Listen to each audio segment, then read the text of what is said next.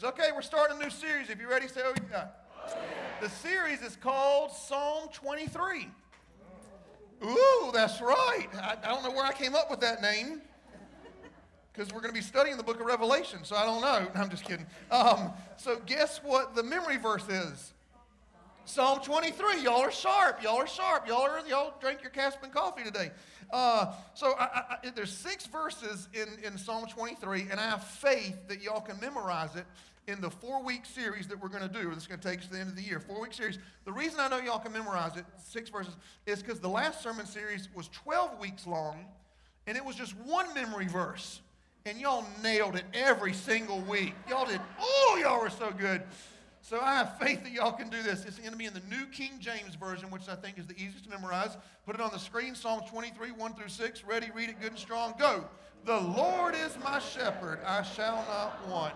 He makes me to lie down in green pastures. He leads me beside the still waters. He restores my soul. He leads me down paths of righteousness for his name's sake. Yea, though I walk through the valley of the shadow of death, I will fear no evil, for you are with me. Your rod and your staff, they comfort me.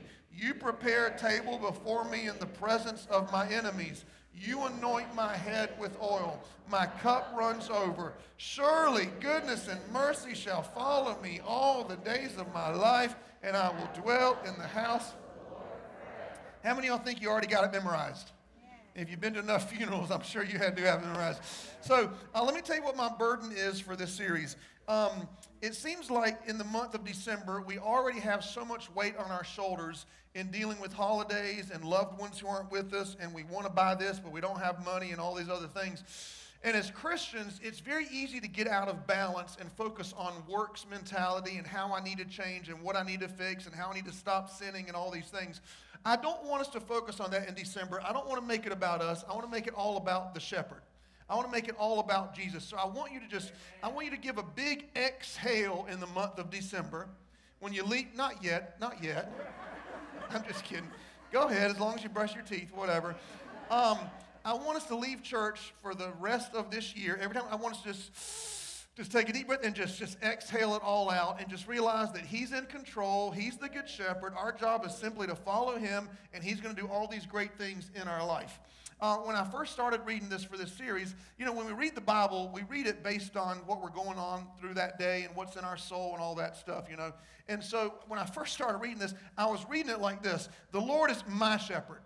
I shall not want. He makes me lie down in green pastures. He leads me beside the still waters. He restores my soul. He leads me in paths of righteousness. Yea, though I walk through the valley of shadow of death, I made it all about me. And so then as I started studying, I started reading in a whole new light, and I began to read it like this. The Lord is my shepherd, and I shall not want. He's the one that makes me lie down in green pastures. He's the one who leads me by the still waters. He's the one and the only one that can restore my soul. He leads me in paths of righteousness for his name's sake. I may walk through the valley of the shadow of death, I'll fear no evil. Here's why. Because you're with me. And your rod and your staff comfort me. You see the difference in it? And I love how when David started writing it, he started writing about, here's how good God is. And he could not help in the middle of the writing to start talking to God. Right? It starts off, the Lord is so good, and he does these things. And he's like, oh, God, your rod, your staff, you anoint my head with oil. He moved his focus, and I want us to do the same thing in this month of December. Take it all of us. I'm not going to ask you to grow this month.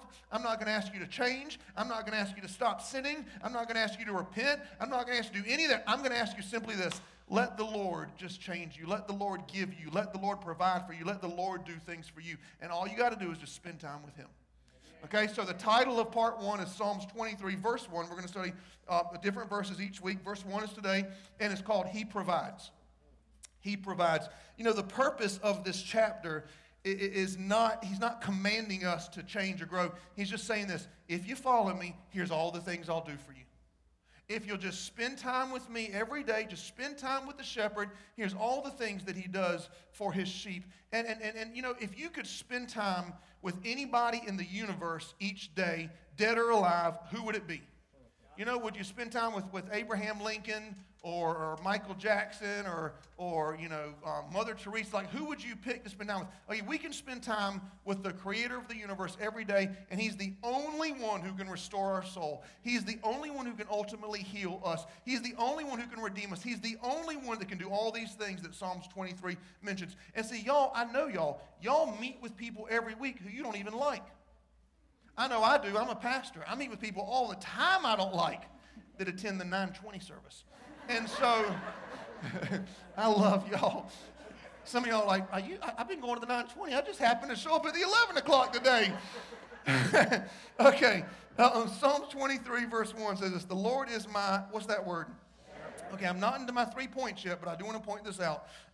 This coincides with the rest of the Bible. Psalms 100 verse 3 says, we are his people. We're the sheep of his pasture. John 10 verse 11 actually says this. I am the good shepherd, Jesus said. The good shepherd gives his life for the sheep. And as a side note, the word pastor is synonymous with the word shepherd mostly through the Bible, unless it's talking about the good shepherd. There is not a good pastor anywhere in the world. Now, in our English dialect, we say, well, they're good, but biblically speaking, there's only one person who's good, and that is the good shepherd, that is Jesus Christ. He's the only good one. The Bible is so full of that. It's the only good one. You know, when we read the Bible, we think the Bible's about us. It's not about us. It's all, if you want to see something in the Bible about you, here's what it basically says. You are so dumb and so stupid, and he is everything, and we can't breathe without him, and we can't live without him, we can't think without him. John 15:5 says, apart from him, we can do absolutely nothing at all. He is the good shepherd. Now, according to the Bible in these passages, if he's the shepherd, what are we in this? We're the sheep. Now, if you're, everybody say, I'm a sheep. If you're a sheep, you need to thank God that he is the good shepherd who can lead you. And here's why. Sheep are the dumbest animals on planet Earth. They're dumber than cats, and I thought I would never say that about any animal in the entire world. They're dumber than cats. You know that sheep can't even feed themselves? Now, they can eat, but they can't find food. If they didn't have a shepherd leading them, they'd starve to death. Write this down for your notes. Sheep have to be, watch this, led and fed. They have to be led and fed, and if you really want to get theologically correct, by what he said. They're led and they're fed. Now, you say, well, can't I read the Bible on my own, and can't I do this?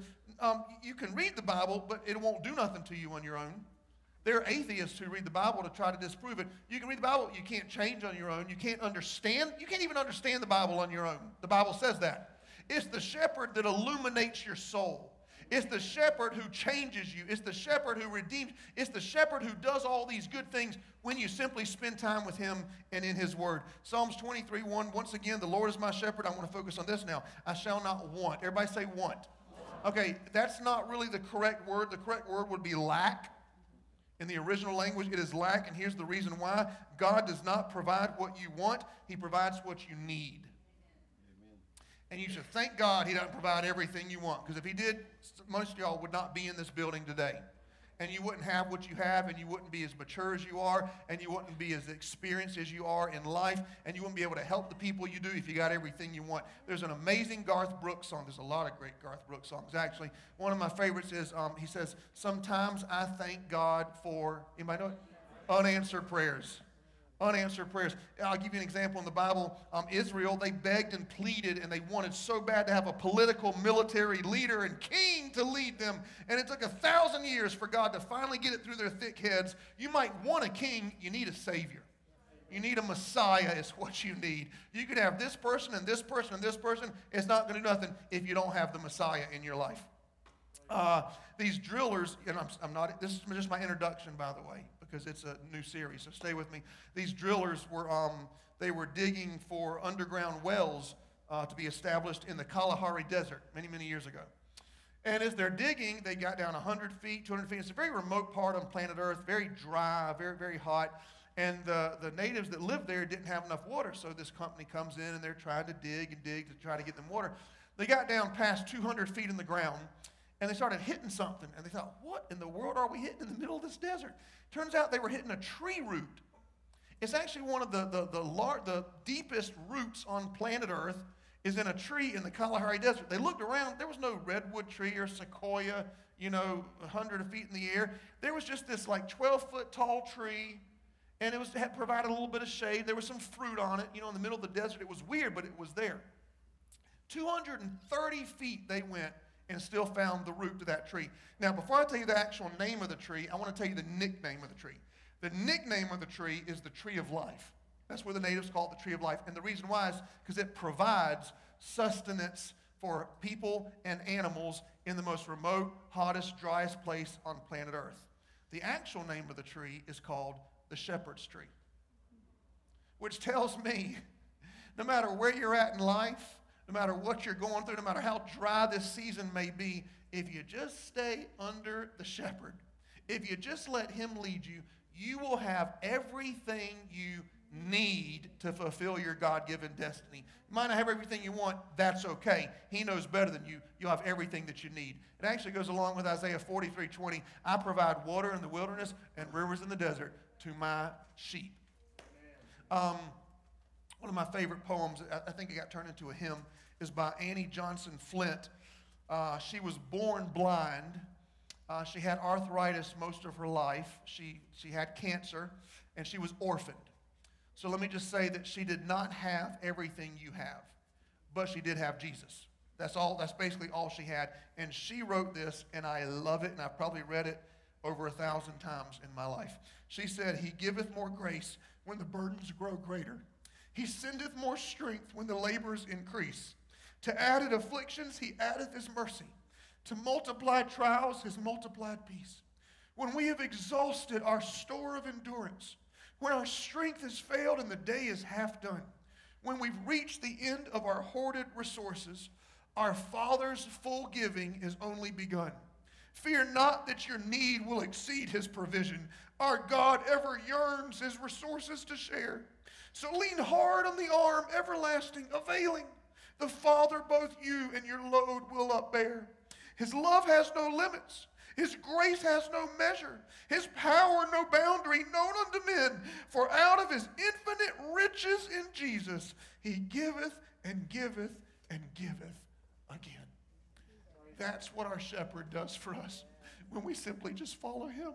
That's it. It's that easy. So 3 points for you today. They all have the letter C in them. Point number 1 for your notes, if you're ready, say, "Oh, yeah?" Point number 1 is this: be content. Be content. Philippians 4:11 through 12, Paul said, "I have learned how to be content with whatever I have. I can have little, I can have much. I've learned the secret of contentment, whether well-fed or hungry, hands full or hands empty." Now, I want to teach you what's going on here. The Apostle Paul started a church. He rose up leaders. He helped all these people. And now he is in need, in prison for doing the right thing, and nobody's there helping him. So imagine, you pour into your family and you give these people your money, your time and energy. Now you're hurting and they're not there for you. So he's feeling abandoned, first of all. He's in prison, so he's feeling all alone. Commentaries tell us that the sewage system of the day ran right through the prison he was in, the dungeon. In fact, many commentaries say that while he was writing the church of Philippi, he was standing in raw sewage up to his waist. Just imagine the intolerable smell, the feeling of all alone, abandonment. And he's saying, hey, it's okay, I can be happy, I'll be okay. Now, when he wrote the Bible, when he's writing this particular passage, he's not writing verse 1, I'm going to say this, and verse 2, I'm going to say that. The verses and chapters were put in later by theologians and scholars. So when the Bible was written, there was no verses or anything. So you have to understand, verse 11 goes with verse 12. It's just a letter. Are you with me? And which means verse 12 goes with verse 13. It's a letter. Now, do you know what Philippians 4:13 says? I know you do, because it's the second most popular scripture in the whole Bible. It says this: "I can do all things through Christ who strengthens me." Now, see, you and I, we love to use this verse as Americans who are upper class and have, refrigerators and homes and nice cars. We love to use this scripture out of context. We're making $25 an hour at work, but our boss is treating us bad, so we say, "Oh, it's okay, because I can do all things through Christ who strengthens me." We love to go to the gym that we have a membership to in America because we have time to do things like that, and we're trying to live 300 pounds and we can't do it, but that's okay. I can do all things through Christ who strengthens me. right? We have a nice car, a nice house, great family, everything's fine, but somebody's talking bad about us on Facebook. That's okay. I'm not going to go after them because I can do all things through Christ who strengthens me. That's not what this verse means. You're taking it out of context. Let me tell you what this verse means. This verse means when you're all alone and you have nobody on your side and you're in prison and you're standing in raw sewage, you can be happy, you can be content because you know that you have Jesus and that's all you need. And because of that, you can do all things through Christ who strengthens you. That's actually what the scripture means. It means I can be content when everything's going good. I can be content when everything's going bad. That's what Philippians 4:13 is all about. And I love the fact that God is using a man who's bound in chains to teach us what it's like to be free.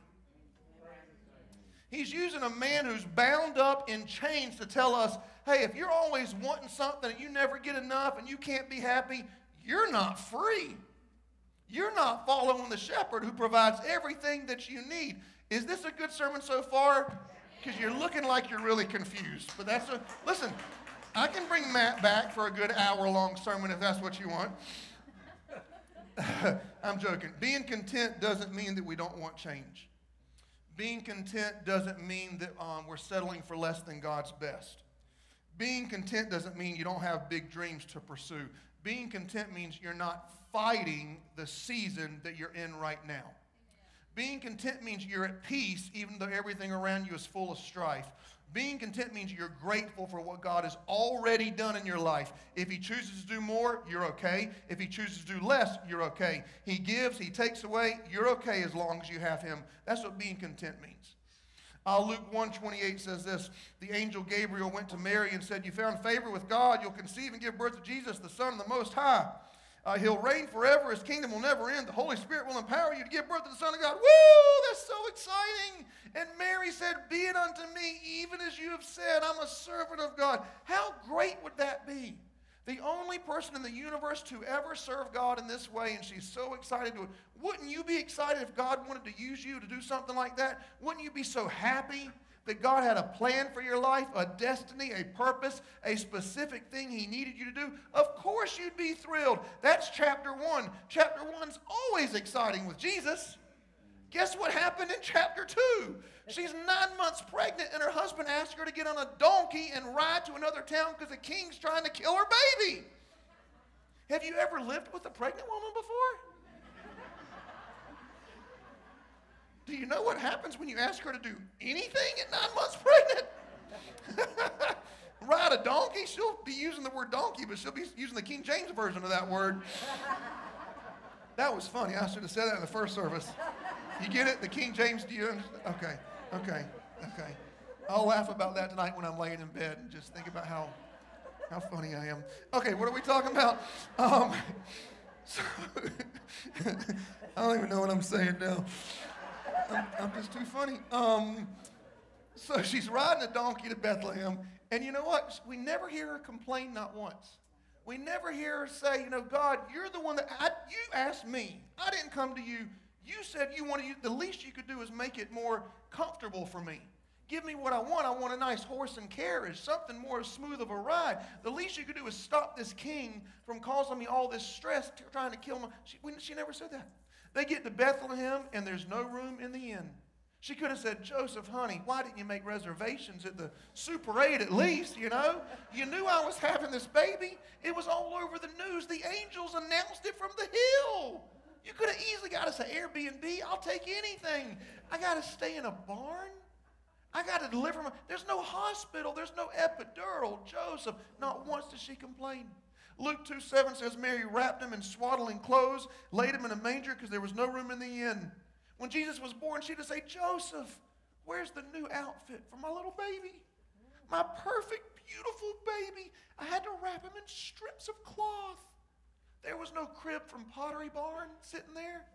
There was no designer jeans and her nails were, there was no latte from Starbucks being delivered to her. There was nothing. She was in a barn, a king's trying to kill her baby. She had to ride a donkey. She's wrapping her baby in strips of cloth, and she was totally 100% okay.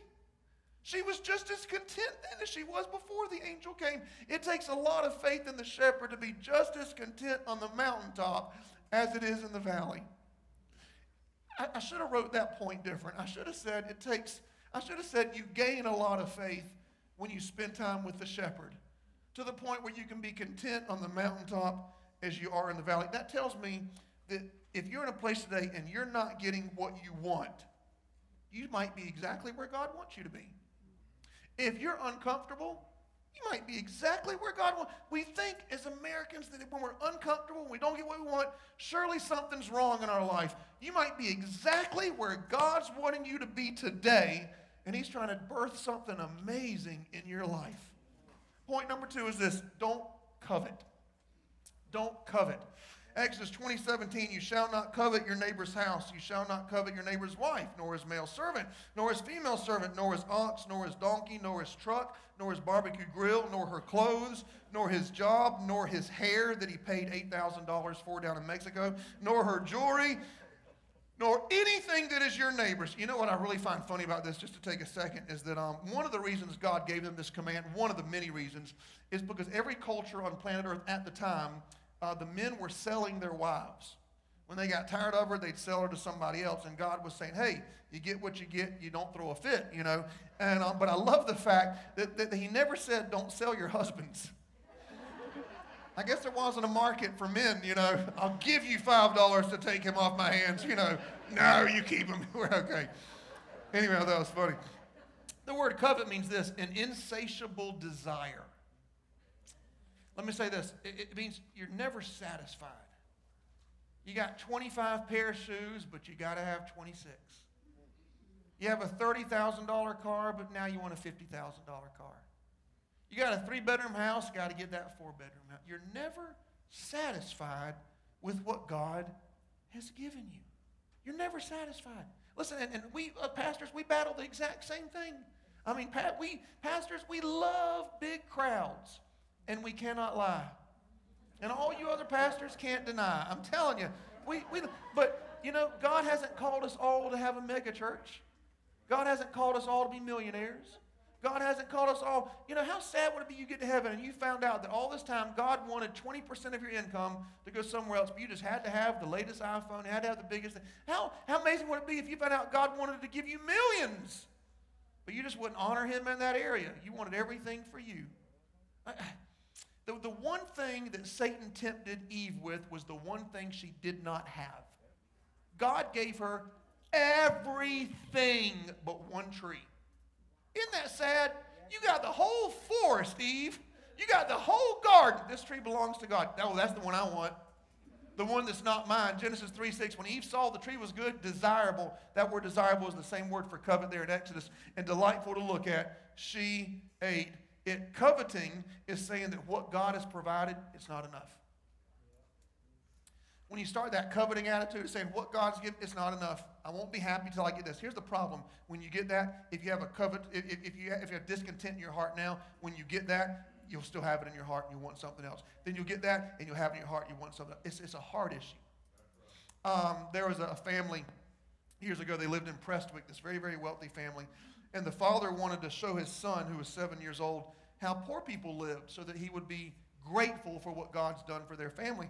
So they left their big fancy house over in the city in Prestwick, and they drove all the way down to Aner. And they decided they were going to spend the night. I don't know why that's funny every time I say it, but anyway. They decided to spend the night in this little farm. It's a little frame house. The people barely had anything, but they were kind enough to let the father and son stay with them for 2 days.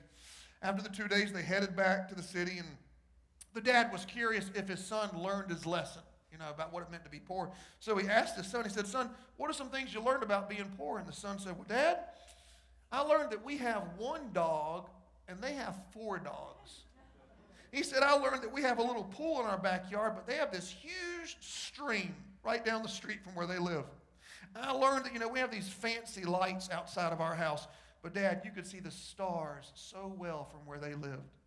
He said, I realized that our porch is on the front of our house where we like to hang out, but they had a whole field of grass in front of their house. The dad was kind of shaking his head thinking, what's going on? And the little boy said, Dad, thank you so much for teaching me how poor we really are. It's a perspective issue, right? You don't even realize how much the shepherd's already provided for you. Hebrews 13:5 says, let your character be without covetousness. There's point number 2. Be content. There's point number 1 with what you have. For he himself said this, I'm never going to leave you.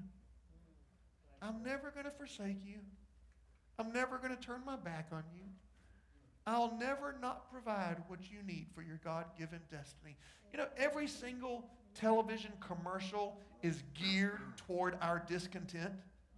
Every commercial is geared for you to covet something that you don't need, that you have to have, like that blender, 3 easy payments of $129.99. And the people on the TV show, the commercial, they're all thin and in good shape, and their teeth are all white, you know, like Tom Cruise.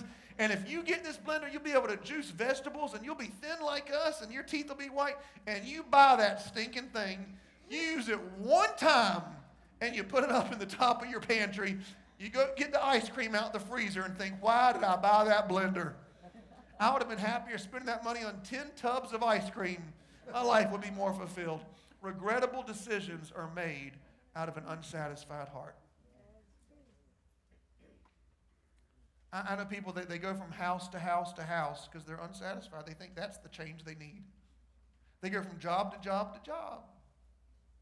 They go from town to town. They go from friendship to friendship to friendship to friendship, trying to find some person to satisfy them that only God can do. And you'll never know it till you spend time with the shepherd. Psalms 103, 1-5 says this, bless the Lord, O my soul, and don't forget all the things, all the benefits, the beneficial things we have on being in relationship with him.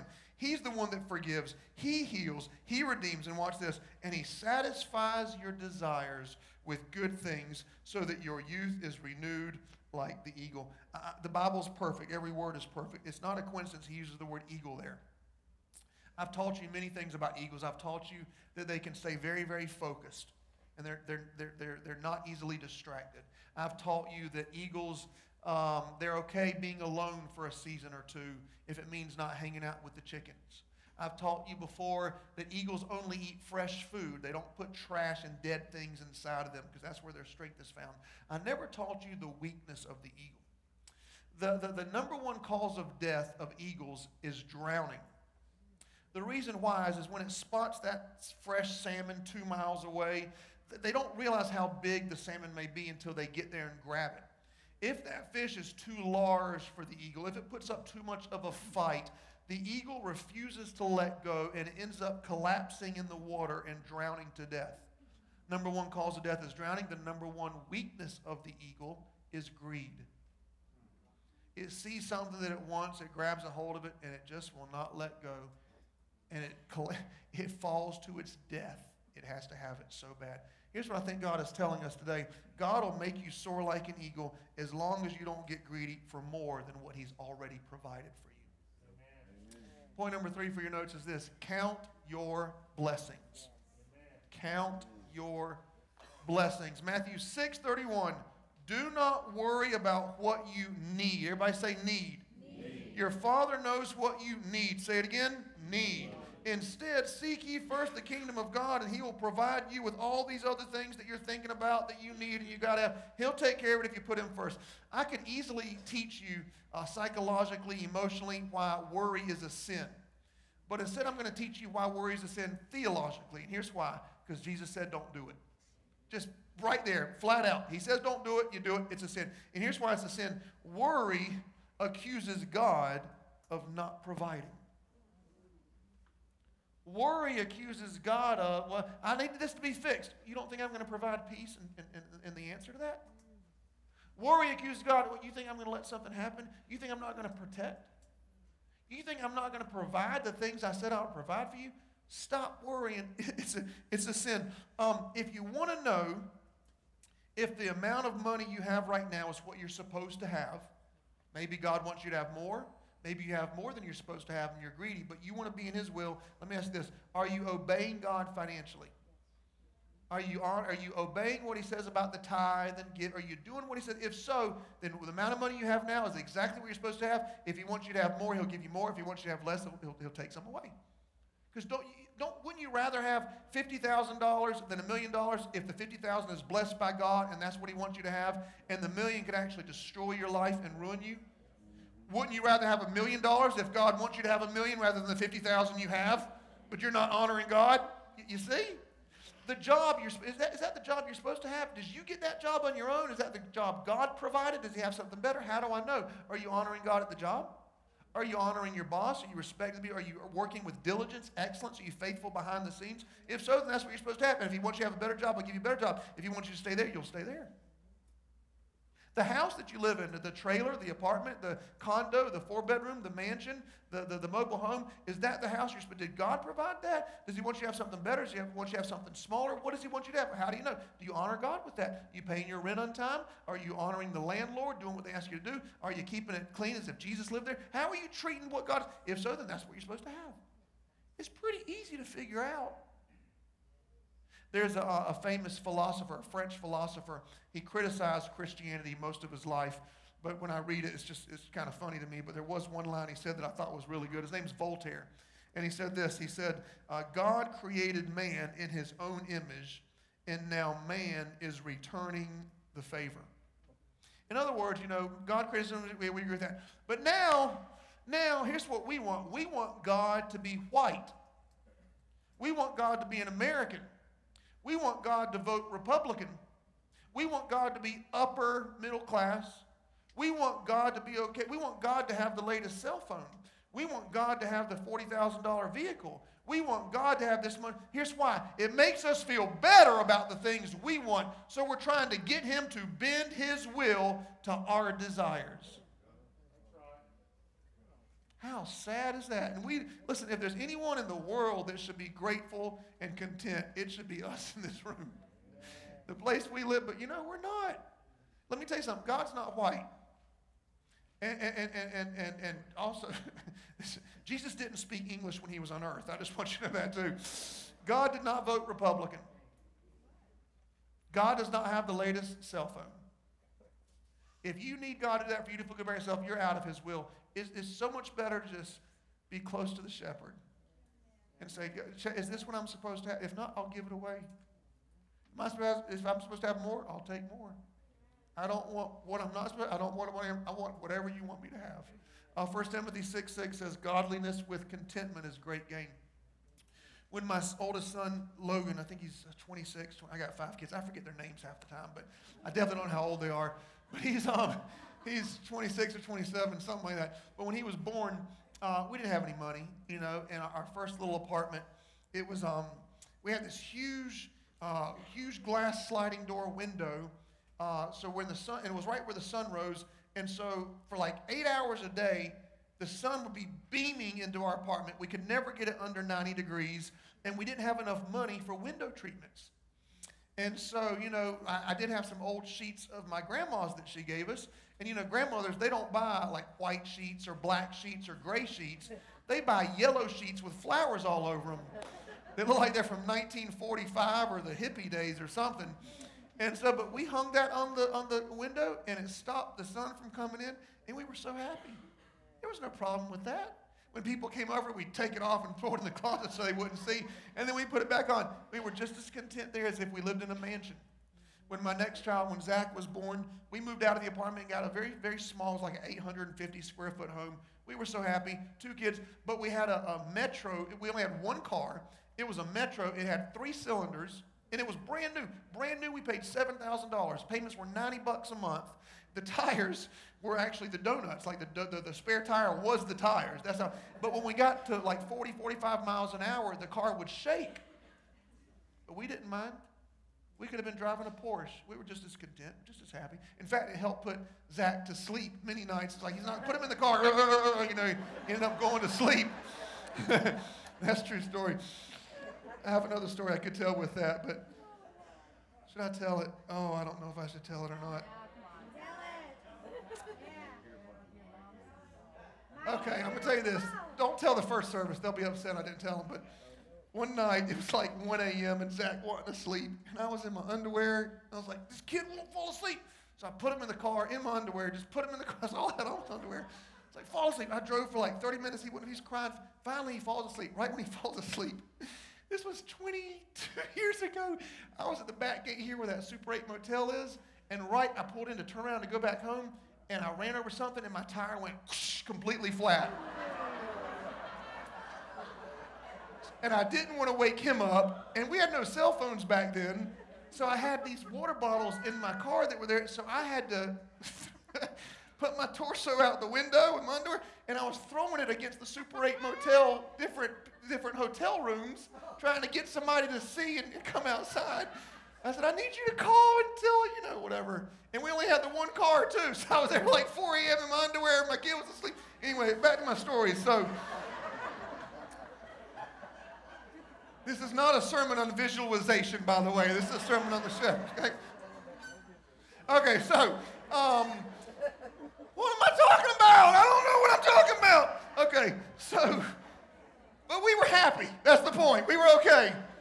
And then when Eli was born, we finally got a nice car. We finally had a nice house, but we had no money for a vacation. For like 15 years, all the kids, they never went on vacation. Our big Christmas was we'd spend $100 and go to Chuck E. Cheese in Florence and play video games. And they were so excited. Listen, and we were just as happy as if we were at Disney World spending thousands and thousands of dollars. Here's the point. There's a blessing and there's a burden in every season of life. Don't focus on the burden. No matter what's going on, good times, there's always a blessing and there's always a burden.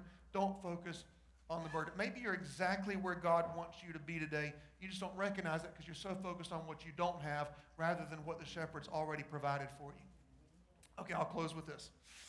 There's a famous book got turned into a movie by Mitch Albom. It's called The 5 People You Meet in Heaven. Now, it's not a biblical movie. It's not theologically correct, but neither are any of the other movies that you guys watch, so it doesn't matter. There's this man, he's in his 60s, and he worked at an amusement park his entire life, off and on. It's all he ever knew. His parents owned it. He was there growing up.